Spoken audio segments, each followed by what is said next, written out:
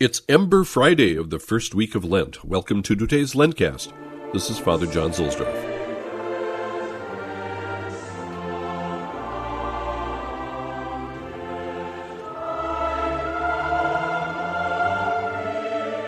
We continue our spiritual journey to the Roman station churches, today by gathering at San Marco, right at the Piazza Venezia, and then going to the Roman station, which is Santi Dodici Apostoli, the Basilica of the 12 Apostles. Today is Ember Day in Lent, and the 12 Apostles Church is the station church on all four of the liturgical year's Ember Fridays. The first ancient church here was established nearby, actually, closer to the Forum of Trajan.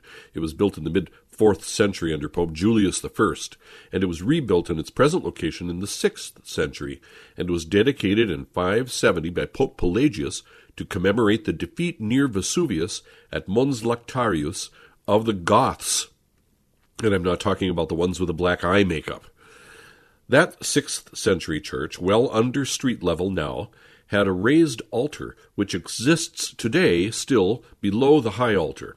And there you can find the relics of the apostles Philip and James the Lesser, son of Alphaeus, who was beaten to death with fuller clubs.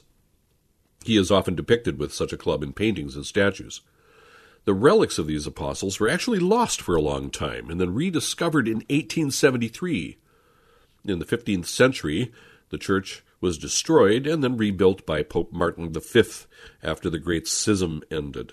And Sixtus IV and Julius II and Clement XI gussied it up. The old pretender James III, Stuart, lay in state here after his death before his entombment at St. Peter's.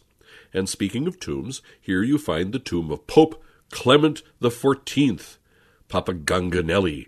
He was, of course, the pope who suppressed the Jesuits in 1773, a good year. When Clement was dying on the 21st of September, 1774, far away St. Alphonsus de Liguori had an ecstasy while saying Mass. Apparently, Alphonsus bilocated and visited the Pope on his deathbed. So Pope Clement obviously had something going for him. In the older traditional form of Mass today, we hear a very penitential tone, beginning with the introit. Deliver me, O Lord, from my necessities, see my abjection and my labor, and forgive me all my sins. In the older form of the office, which priests read each day, we hear part of a sermon by St. Augustine, who explains the symbolism of the number 38. And coincidentally, today we are 38 days out from Easter.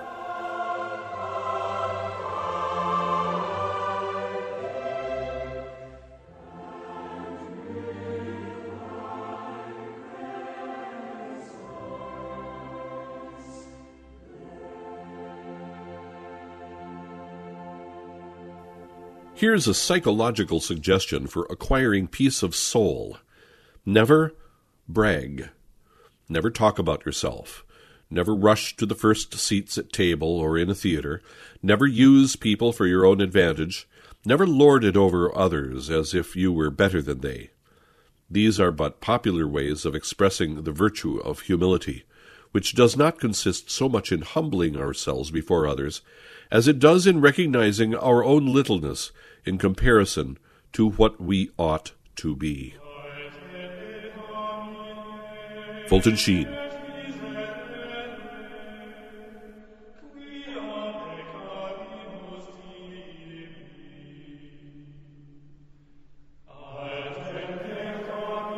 The prayer over the people, the Oratio Super Populum, in the Vetus Ordo. Let us pray. Bow your heads to God. Graciously hear us, merciful God, and reveal to our minds the light of your grace.